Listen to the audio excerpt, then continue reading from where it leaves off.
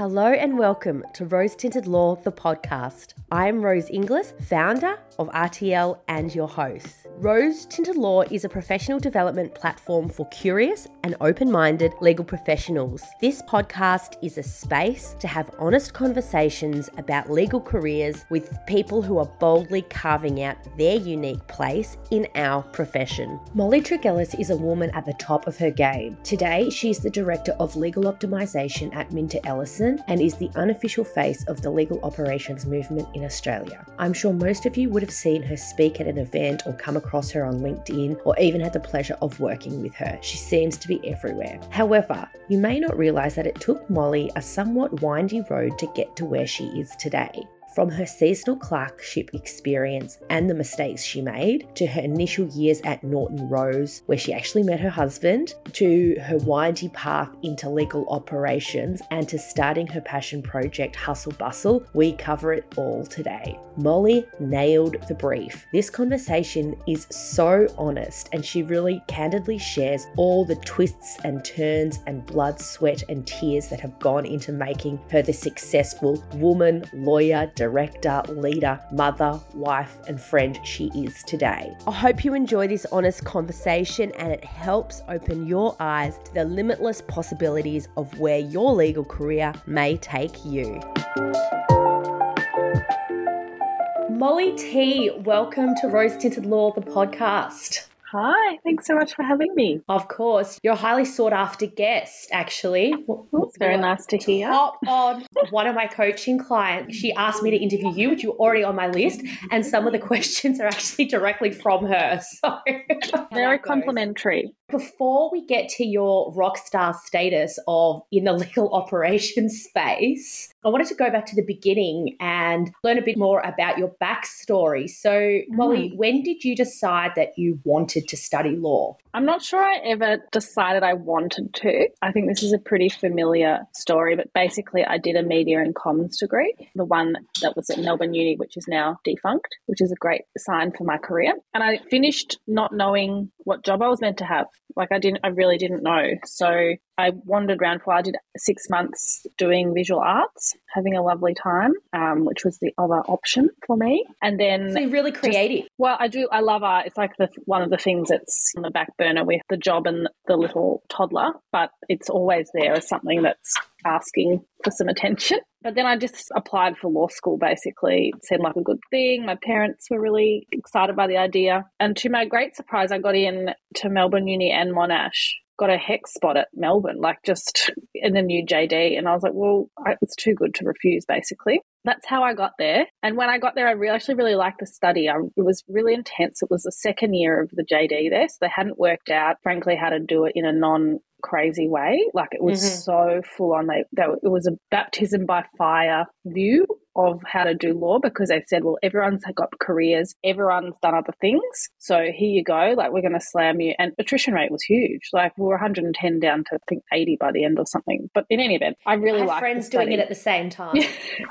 Yeah, it was wild. And the intensity, it was almost like perhaps what it might be like doing it overseas in one sense, really the experience of having a small cohort. So that was awesome. So I made some really great friends, but I got 2/3 of the way in and thought, I've got to finish studying. I've been studying for 7 years. So I basically crammed a year into a semester to get out of there. Yeah. After 7 years, quick. Yeah. I'm done now. Had enough. So that's how I did law. Wow. Yeah. Did you apply for seasonal clerkships? Did your studies fit in with the clerkship process, or how did you start getting your legal experience? It's funny. Before I started law school, I wrote a note for myself that I kept up on my wall saying, "Dear Mollie, you do not want to go to," I won't name the law firm, but big law firm.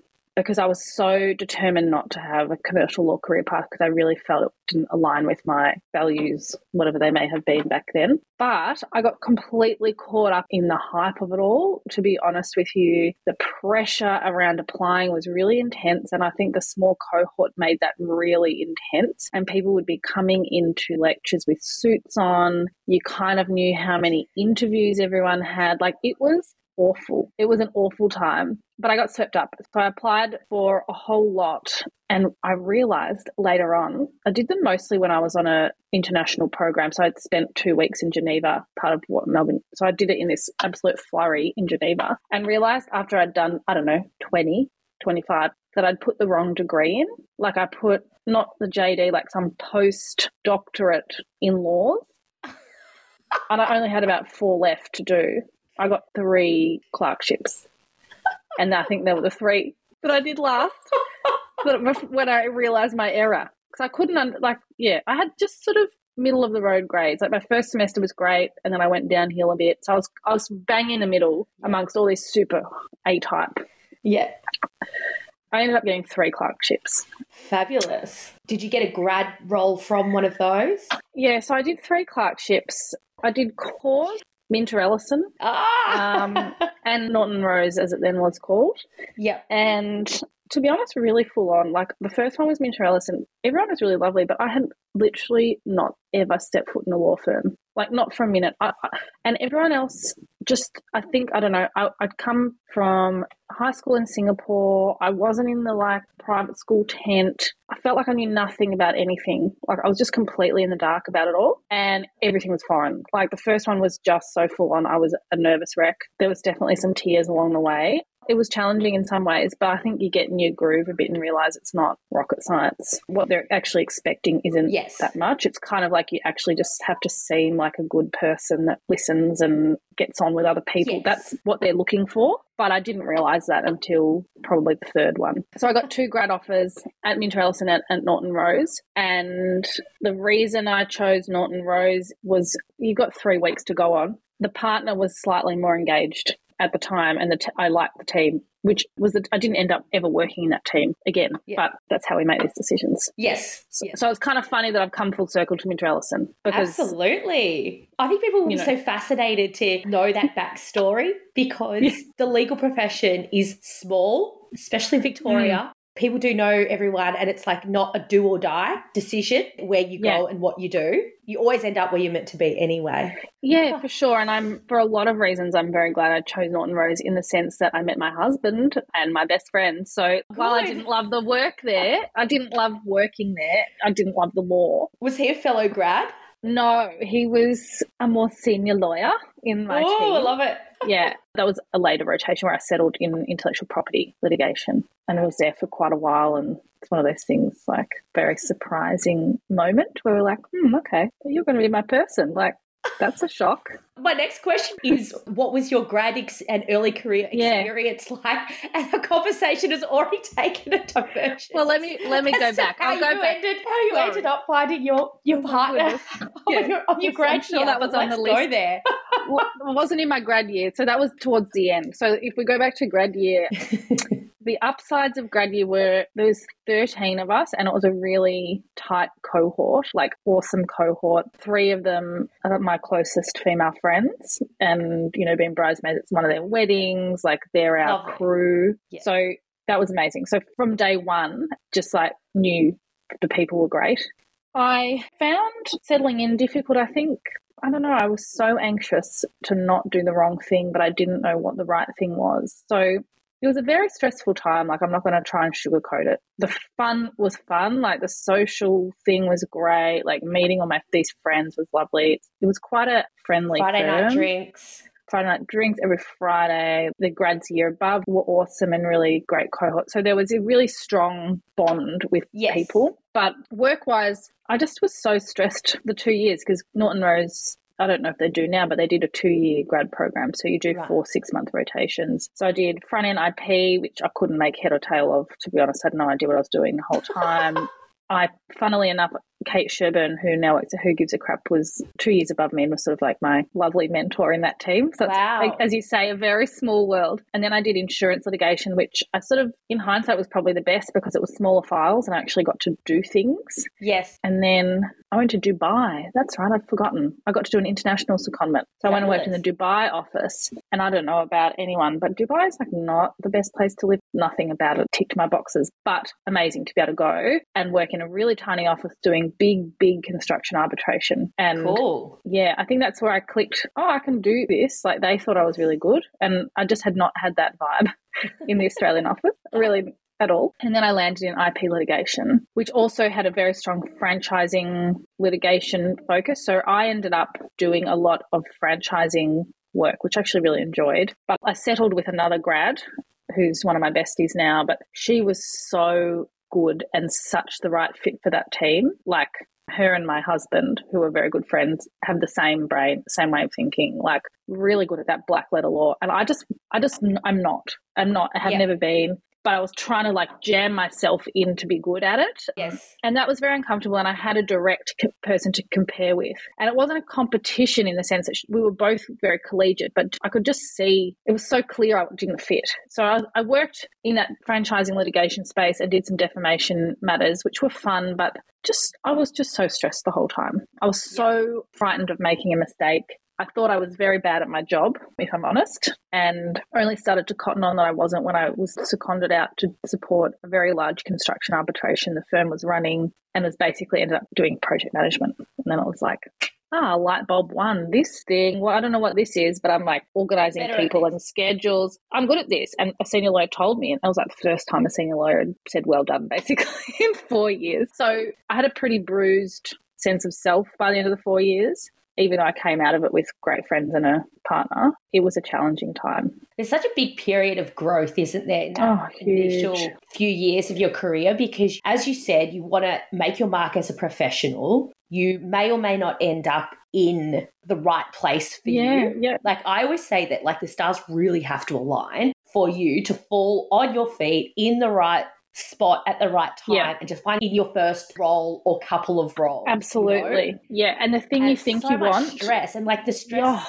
was that you put on yourself. Yeah. But then also like even I'm sure you were extremely competent and you were great, but like if you're not passionate about it and your colleague is, like your best friend is, it's obvious. Yeah, it's so obvious. Like I've only appreciated that as the more experience and the older I get. I'm like, oh yeah.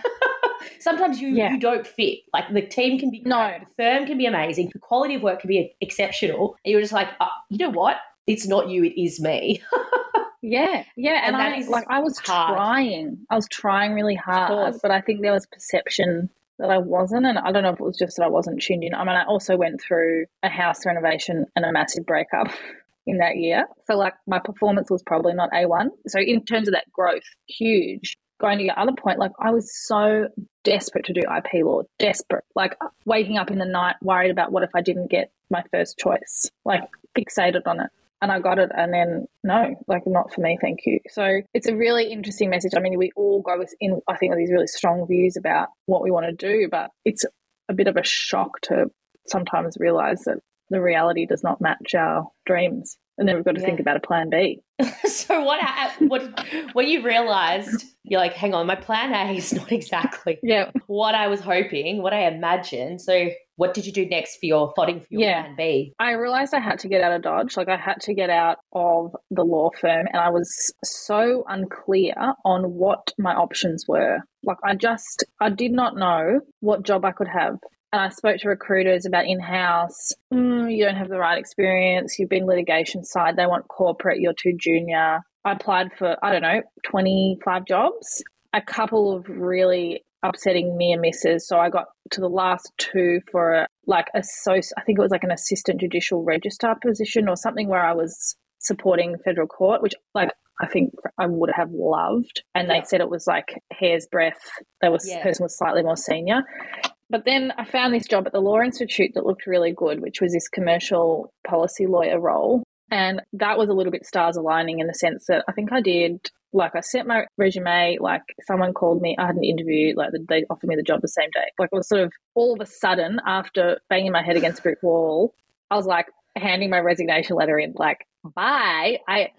Really exciting. So that was my leap out. And I just knew, I sort of had a sense I had to get out to know what my options were. And I think once you've made up your mind, it's like your head's there. You're like, I have to go right now. Yeah. I can't do this anymore. Yeah. And it was just also not sustainable to work in a team that my boyfriend was a more senior lawyer in. It was a small team and it's not great. I would not recommend that to anybody. Did people know you were together? By the end, we thought we had hit it well for a few months, the last few months, but we told everyone and they were like, yeah, and we knew. Oh, that's funny. We're trying to be respectful. So I went to the Law Institute. So did you move into a policy role? Policy role. So I think I had about 11 committees that I managed. So all the costs law committee and all the commercial law committees. Yes. There was a sense, which is a theme that comes into my roles, of a little bit of a tidy up that needed to be done. Like there's sort of some restructuring, stakeholder management piece. And so I just did that. I think the committees were a bit frustrated with the processes. So it sort of required me to get them back on side. And another curveball, how long into my role? I think it was probably about 8 months into the role. There was this big situation. The costs lawyer had left. LIV sets with the federal court, like the cost scale uplift, like each year. And this cost lawyer had done it every year and no one knew how to do it. So I had to do it. I had to go and present to the Federal Law Cost Committee with all these spreadsheets. Like it was one of the most insanely nerve-wracking times of my whole life. But we got it through and it got me very much, I had done a solid for the teams, and it basically then got me on the attention of the commercial GM at the time, and I said, look, I'm kind of interested in some other experiences. Like I don't think being a policy lawyer is going to be my passion, and this portfolio is pretty tidy now. So I ran the learning and development department for about 8 months, and again there'd been huge change, so it was kind of like a reset, trying to get it profitable, like really changing the approach. So that was really fun, and I learned my commercial stripes from that GM, who is one of those bosses that I will be eternally grateful for, because she sort of switched off my lawyer brain a little bit, which I needed for that commercial role and have leveraged for all my roles since. How did you go from being in a very hierarchical, tight law firm environment to an organisation where you have so much more autonomy and flexibility and ability to think and do in a much more kind of liberal way? Oh, it was great. Like it took me a week or two to kind of be like, no one's going to tell me what to do. No one's reviewing my work. Everyone thinks I'm awesome. Wow. It was finally like, okay, I have been in this ridiculous high-performance environment where people expect 300%, and now this is a very different environment. People are here, they've got different people are working part-time. People are here because they're passionate about the cause, whatever it might be. Yes. So it's like, wow, I can do a good job and not kill myself. Like it was a little bit of a light bulb. But in my typical way, I was kind of like, well, I'm not very busy. What else can I do? So I went off and became a bar instructor. So I was teaching, like before and after class, teaching bar classes. Oh, good on you. As well. Oh, I didn't know that. Just to add to my load. Yeah, I know. It's just mad. I've realised I can't rest. I'm not very good at it, even though I'm always tired. So I have to add new projects on. So it was a good time. So that role was a bit of a stepping stone. So you got you were out of the law firm, you were at a much more dynamic, broad kind of organisation. Yeah, fluid, I guess, in the sense that law firm life is very, well, subject to my now career path, very, as you said, one step, next step. Like you can see your path ahead forever. Yes. Which also made me uncomfortable because I knew I wanted a kid. And I could look around and think, this male seasonal clerk, if I come back, he will be basically my boss. That idea that if you miss a beat, it's lost, whereas I could see this environment wasn't like that. But it also meant you could move laterally. Like you could do a whole, there's all these ways you could shift your career now. So it really just opened up the possibilities. And also I was engaging with lawyers, I was engaging people in the law. So it suddenly made me see all the opportunity that was there and all the many, many ways people were using their law degrees that weren't straight legal practice. How did you get from there to where you are now? Yes. Well, when I was in the commercial role, I did some formal project management training. I did Prince 2 because I just recognised that essentially what I was doing. Super useful qualification. Yes. Prince 2.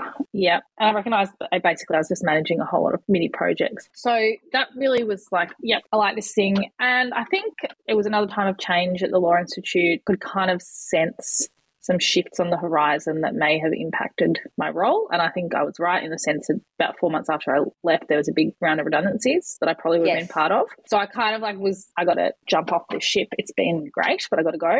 And so I just saw this role at HSF, which was a legal project manager. And I applied on a total whim. Like everyone that I would have spoken to would have said, why on earth would you, Mollie Tregillis, go to HSF? Like, you didn't like being in a law firm. You've always said you don't want to do the top tier thing. But I don't know. I just did it anyway. Typical. And had an interview with the person that would be my boss, who was really great. And then another interview with a very young female partner and a more senior male partner who I would be supporting. And like, the interview went half an hour over. We started talking about, like, you know, feminism and all this stuff. This young, and I was just like, this is pretty cool. Like, this is a powerful young female partner. Like, I want to work with someone like this. I was really impressed. And I got the gig. I went, and it was so great. I wasn't lawyering, so I was a bit protected from the really high intensity of working at somewhere top tier. But I would say that there's a real benefit to top tier life, which is that you just know you're working somewhere where they really know their stuff and everything is kind of really high quality. Yes. And that's the expectation, and that can be really tough, but it's also quite rewarding. Yes. And everyone's, you know, really focused on good outcomes. So I loved it there. I loved my job. Kind of like found your niche. You're like, oh, this. Yeah. Like, did stars align? Have you had that aha moment yet? Yeah. That was the role, because I realised what it was, and it shifted to being called legal operations manager while I was there. So that was sort of the aha, like, oh, legal ops, because what we were doing was so much more than project management. Mm-hmm. But I just saw it's like, okay, what do I love? I love talking. I love people. I love cleaning up messes. I love sorting out the behind the scenes. And it was all those things. And then I was thinking, wow, I can do this as a job. And this is just about to kick off in Australia, this job. Mm-hmm. Like, there's going to be more and more of these jobs. And I'm really bloody good at it, you know, not to like toot my own trumpet, but I just knew like I was good at this thing, and that I could see this pathway ahead, or sort of winding path of a really interesting career. And if you speak to people in legal ops, they often say they feel like they've stumbled on this awesome, still fairly secret path where you just have this like super fun job. In law. In law. Without all the horrendous anxiety.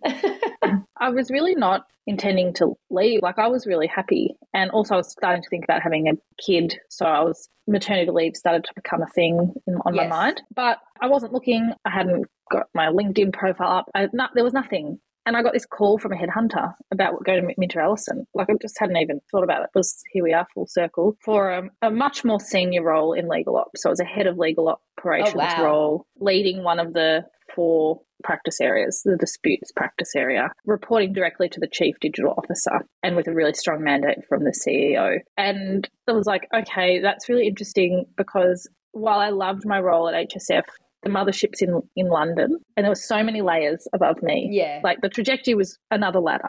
And suddenly here I am thinking about reporting directly to the chief digital officer. So I met with him, and I don't know, anyone that's met Gary Adler, you can't help but kind of be swept up in the passion and enthusiasm. And he had such a clear idea of the vision, really visionary in that sense, to like build this legal ops leadership team who basically reported to him but had a dotted line to the managing partners. Amazing structure. So like, I really stand by that structure, because with the managing partners trust, like, it can all happen when you're working with them. So it was actually a really hard decision though, because like, it was the unknown. People would say, oh, like, Minters, you've got to watch out, which I've realised everyone will say about any other law firm. So I did, you know, but also, you know, like, losing my maternity leave entitlements, not sure if I'd like the job. Anyway, I took the leap in the end. I can't actually remember what was the final decision, but I had a coffee with Gary, and I think he pretty much sealed the deal for me, and loved it there. Absolutely loved it. I mean, I'm still there, but good. So how long have you been at Minter Ellison now? Since December 2018, with a baby in the middle.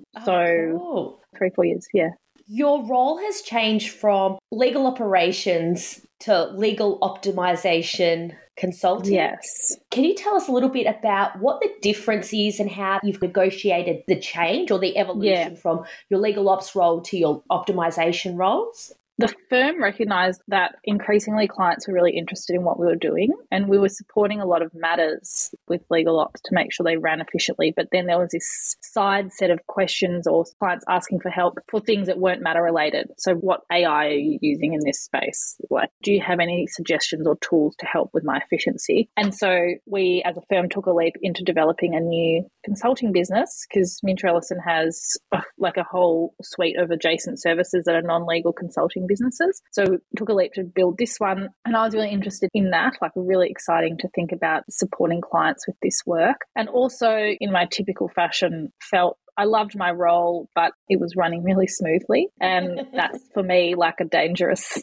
thing, because a smooth running role is one that someone else can do. And that's for me to work on. Not that I think that's going to happen anytime soon in this role. But also I was sort of looking around like what would be next. The timing was pretty special. Like I'd just come back from mat leave. I think I had a 9-month-old. But I jumped over into basically consolidating and building a consulting practice. So we consult directly to in-house legal teams to support their legal operations functions, or just to support the functions generally with the way that they're operating. My role is practice leader. So I run the practice, win all the work, support the work, have the team that does the work. So it's a huge shift. So it's fully externally focused from having a really internal focus. And so that learning curve has been really interesting.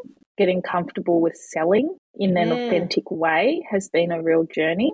Like a nice light bulb for me, I don't know, maybe 6 months ago is, okay, I can be me, I can be Mollie and sell Mollie and my personality, and people will like that, or the people I want to work for will be interested in that, rather than trying to sell some shiny thing that's not me, which is is obviously really difficult. So that shift's been a really important one, and it means I feel comfortable having a voice on LinkedIn. All these other things come with that, knowing that I just have to deliver services in a way that I feel good about and authentic about.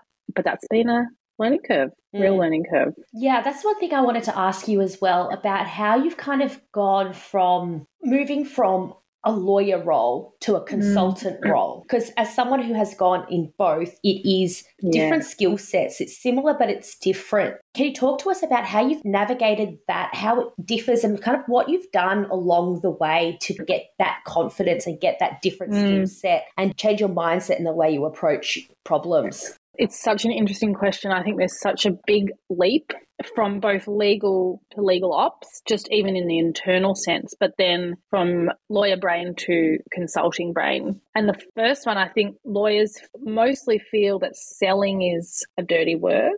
Being a salesperson is really uncomfortable. So consultants have to get on top of that, working out how to package things up in a way that's palatable, working out what the client really wants and offering it to them in a way that they can quickly understand and accept. Lawyers are commercial naturally. I mean, lawyers are making money, but I think there's this other set of commercial skills that come in with consulting, and particularly in consulting in a new field, like an area. This is a really young market in Australia. So we're having to educate people about why they need this at the same time. Being really comfortable using data is a big one, but also being comfortable with data being flexible. A lot of times we're working with teams that don't have a lot of data, but they might have some really interesting quality information. Being really good with data, accessing people that are good at data is something that's, I think, really important. And then generally being comfortable not having all the answers, which sounds really strange, but I suppose as a lawyer, you can't not know something.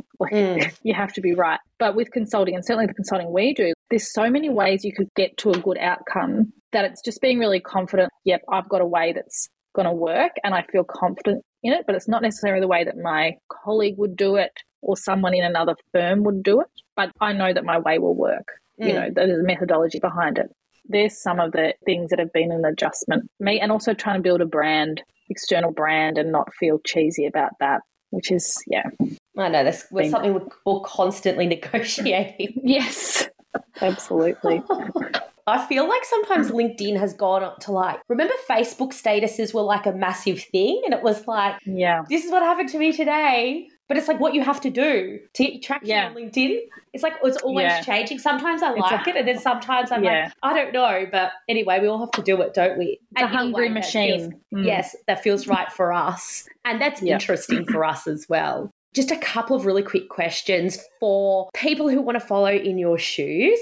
This is one directly from my coaching client. She wanted to ask you, Mollie, if you're a young'un in a team and you realise you're cultivating this skill set, which is legal operations, you may not be called that. You might have a paralegal title or admin title or something. How do you go about managing up and influencing up to make them realize the value in the extra things that you're doing to tidy up these processes and thinking about more dynamic ways to use existing technology? Ties nicely into the point about data. And again, it's interesting because lawyers often need like a perfect data set, but I've learned that consultants do not. So my advice is, and I have given this advice recently to someone, basically do a review on a page of all the impact you've had. Like literally have a beautiful graphic page and you work out what the metrics are. So for example, I have saved 5 minutes every time someone does this process. This process is done 100 times a week. Work out the multiple.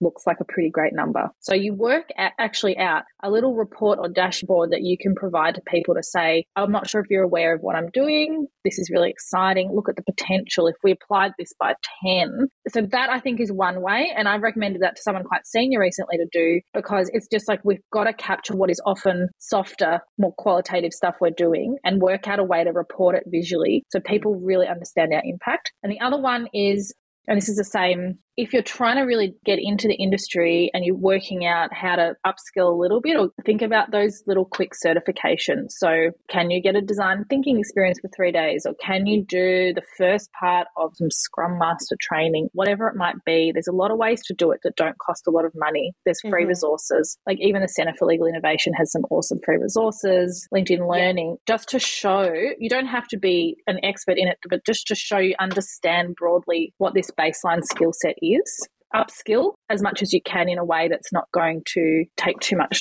time or money, because I recognise that we're talking about people who are perhaps more junior. Seek out mentors. Be bold. Like I'm really impressed, like because I put a call out to say that if you want to chat about breaking into this area, message me. And I'm really impressed that people are. And that's awesome because you have to take a little bit of a leap. So seek out some mentors. You got to hustle. Yeah. So be a little bit bold, know your own strengths, upskill in strategic ways. That went for ages. You had so much to say. I didn't think you were going to say all that.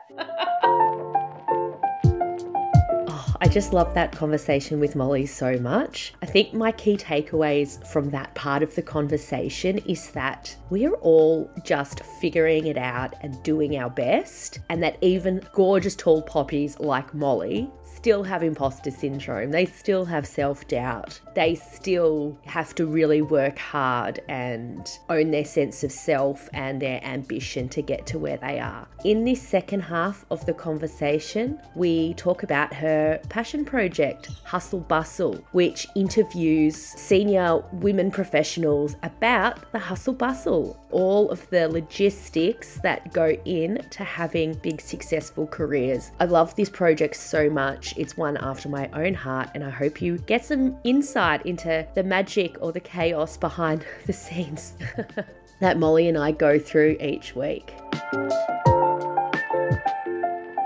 Mollie, you have recently launched a little passion project called the Hustle Bustle. Can you please tell us about the Hustle Bustle and why you've started it?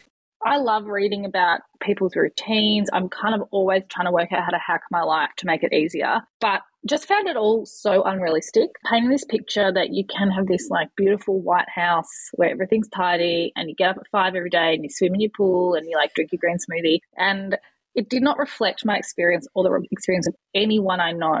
And I think then people start to feel like a failure because they can't live up to this sort of aesthetic Instagram life. So I just want to build a community really of people that want to have kind of frank and honest conversations around work, life, family balance, and that juggle, the hustle bustle of it all, and not pretend that it's easy or fine or there's one way to do it. Yeah. So it's really a community building exercise to try and be pretty frank about what it looks like, or what it can look like.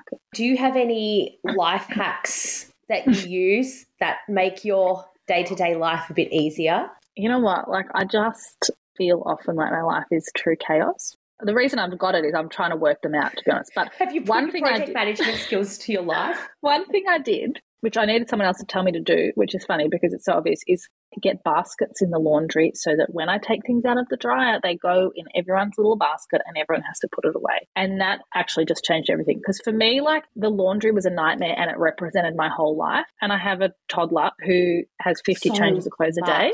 So much clothes. And then laundry. I've got an 11-year-old stepson. But then they never have actual clothes. But you always have laundry. No. Yeah. And everyone's rifling around in these big tubs. So that has been a real game changer. The other thing I'm doing that's useful is some good old meal prep, and it's mostly for my 11-year-old stepson's lunches during the week, because there's always this mad, like, oh shit moment at 8 o'clock in the morning. Yes. So I now make a bunch of muffins with my toddler who loves making muffins, and do his lunch for the week, and it just gives us all like this 10 minutes of less insanity in the morning. So it's not much, and it's dual purpose, because Sunday afternoon the toddler needs an activity, so it kind of works on two levels. I've actually implemented a similar system at my house. I do a batch of muffins, a soup, and like a curry or a pasta or something, so good. and then we have that for throughout. So good. One thing I'm really interested in is when you've got, like, in your house, you've got two people with really big jobs, and you're away right now because your husband is on a 4-week trial. Correct. This is something I really am interested in, and I'm always thinking about, because my husband, he goes traveling for work. So he just went away for a conference. He came back. He's got COVID. So he's still out of action. In a couple of weeks, he's going away for 2 weeks. And all of that is just hard. Yes. I would say the biggest challenge to my career is having the small job in my house. I have the small job, and it's not a small job, but it's smaller, and having a toddler. You're working 4 days, aren't you? I work 4 days, but, like, to be honest, it's really creeping into Friday and a bit of the weekend. Like, I'm running a practice. Like, it's really hard to shut off, even though, I mean, I'm on leave this week, as you said. But I think I've had to really grapple with this, and, like, my feminist rage has had to grapple with this too, because I feel like sometimes I am sacrificing more than my husband. But then I look at his job as a barrister. Like, I could not think of anything worse. It is so stressful, and he works so hard. Yes. And I have to remember, the thing that actually keeps me going is I do not want what he's got. I'm not jealous. I feel sorry for him a lot of the time, because he runs on nothing. He runs on 4 or 5 hours sleep. And I purposely chose not to have that life, and I chose to do something where I can have a side hustle, where I can go to weights and Pilates and see my friends. Yes. And his job really doesn't allow that. So I suppose that's the trade-off for me, is that sometimes I am more on the hook than him. I am the person that if childcare rings, if there's illness, a lot of the time it is me. But the other side of that is that I get more space than him, really. Like, I get to do more things that I love. So it's not a perfect answer, but it's kind of how I've come to terms with it. And we also, some simple things, finally got a manager who picks the boys up twice a week, cleans the house, makes dinner. So, I mean, that is basically my whole salary gone. Jokes, but, like, it's not expensive. No, it's not. If you've got two working parents, it's pretty much the mum. The mum's whole salary goes on sucked into childcare. The more the mum works, the more you need. So is Addie at daycare now? Daycare 4 days, and then we've got the manager. So, it's like another mortgage. Yeah. Anyway, I could talk about this for 7 hours, because it's and this is really the heart of what Hustle Bustle is about. Trying to think about this and talk about it and say it's hard. There's not a perfect answer. You know, and this is in a household where my husband, when he's not on trial, is 50-50. Like, he does half the pickups. He cleans the kitchen. But then when they go away, you're like, wait, come back. Yeah, come back. Like, I need that.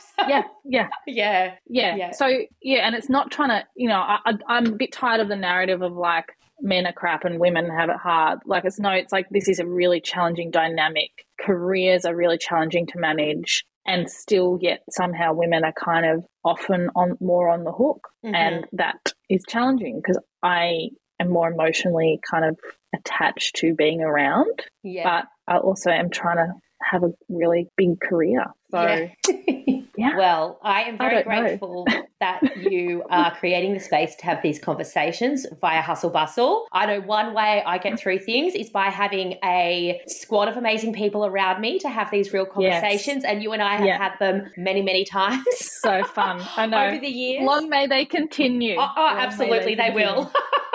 So, final question, what is next for Mollie T? Well, there's a lot of great work on for me, work-wise. Like, we're really jumping into some awesome client work, some of which is in Canberra, which really adds to my personal chaos, because I have to go to Canberra about every second week. So that's sort of enough to keep me quite busy. I'm looking forward to a period of relative calm. Like, I just want to get on with my routine for a few months and not be sick. And I've got so many ideas for Hustle Bustle. like I can't sleep at night. I'm full of ideas. Yay! So watch that space. And Yay. if anyone wants to try and help me work out Instagram and TikTok, like I will pay you in coaching sessions, no joke. I have to get my head around this stuff. I've got a lot of ideas, execution levels low, but I'm just going to do it because you know what? I'm all about just giving it a red hot go. Yeah. So I'm going to just do that and see what happens. Fabulous. Well, I'll be here cheering, sharing, supporting, liking every step along the way. Likewise. Thank you so much. Bye, Mollie. All right. Bye.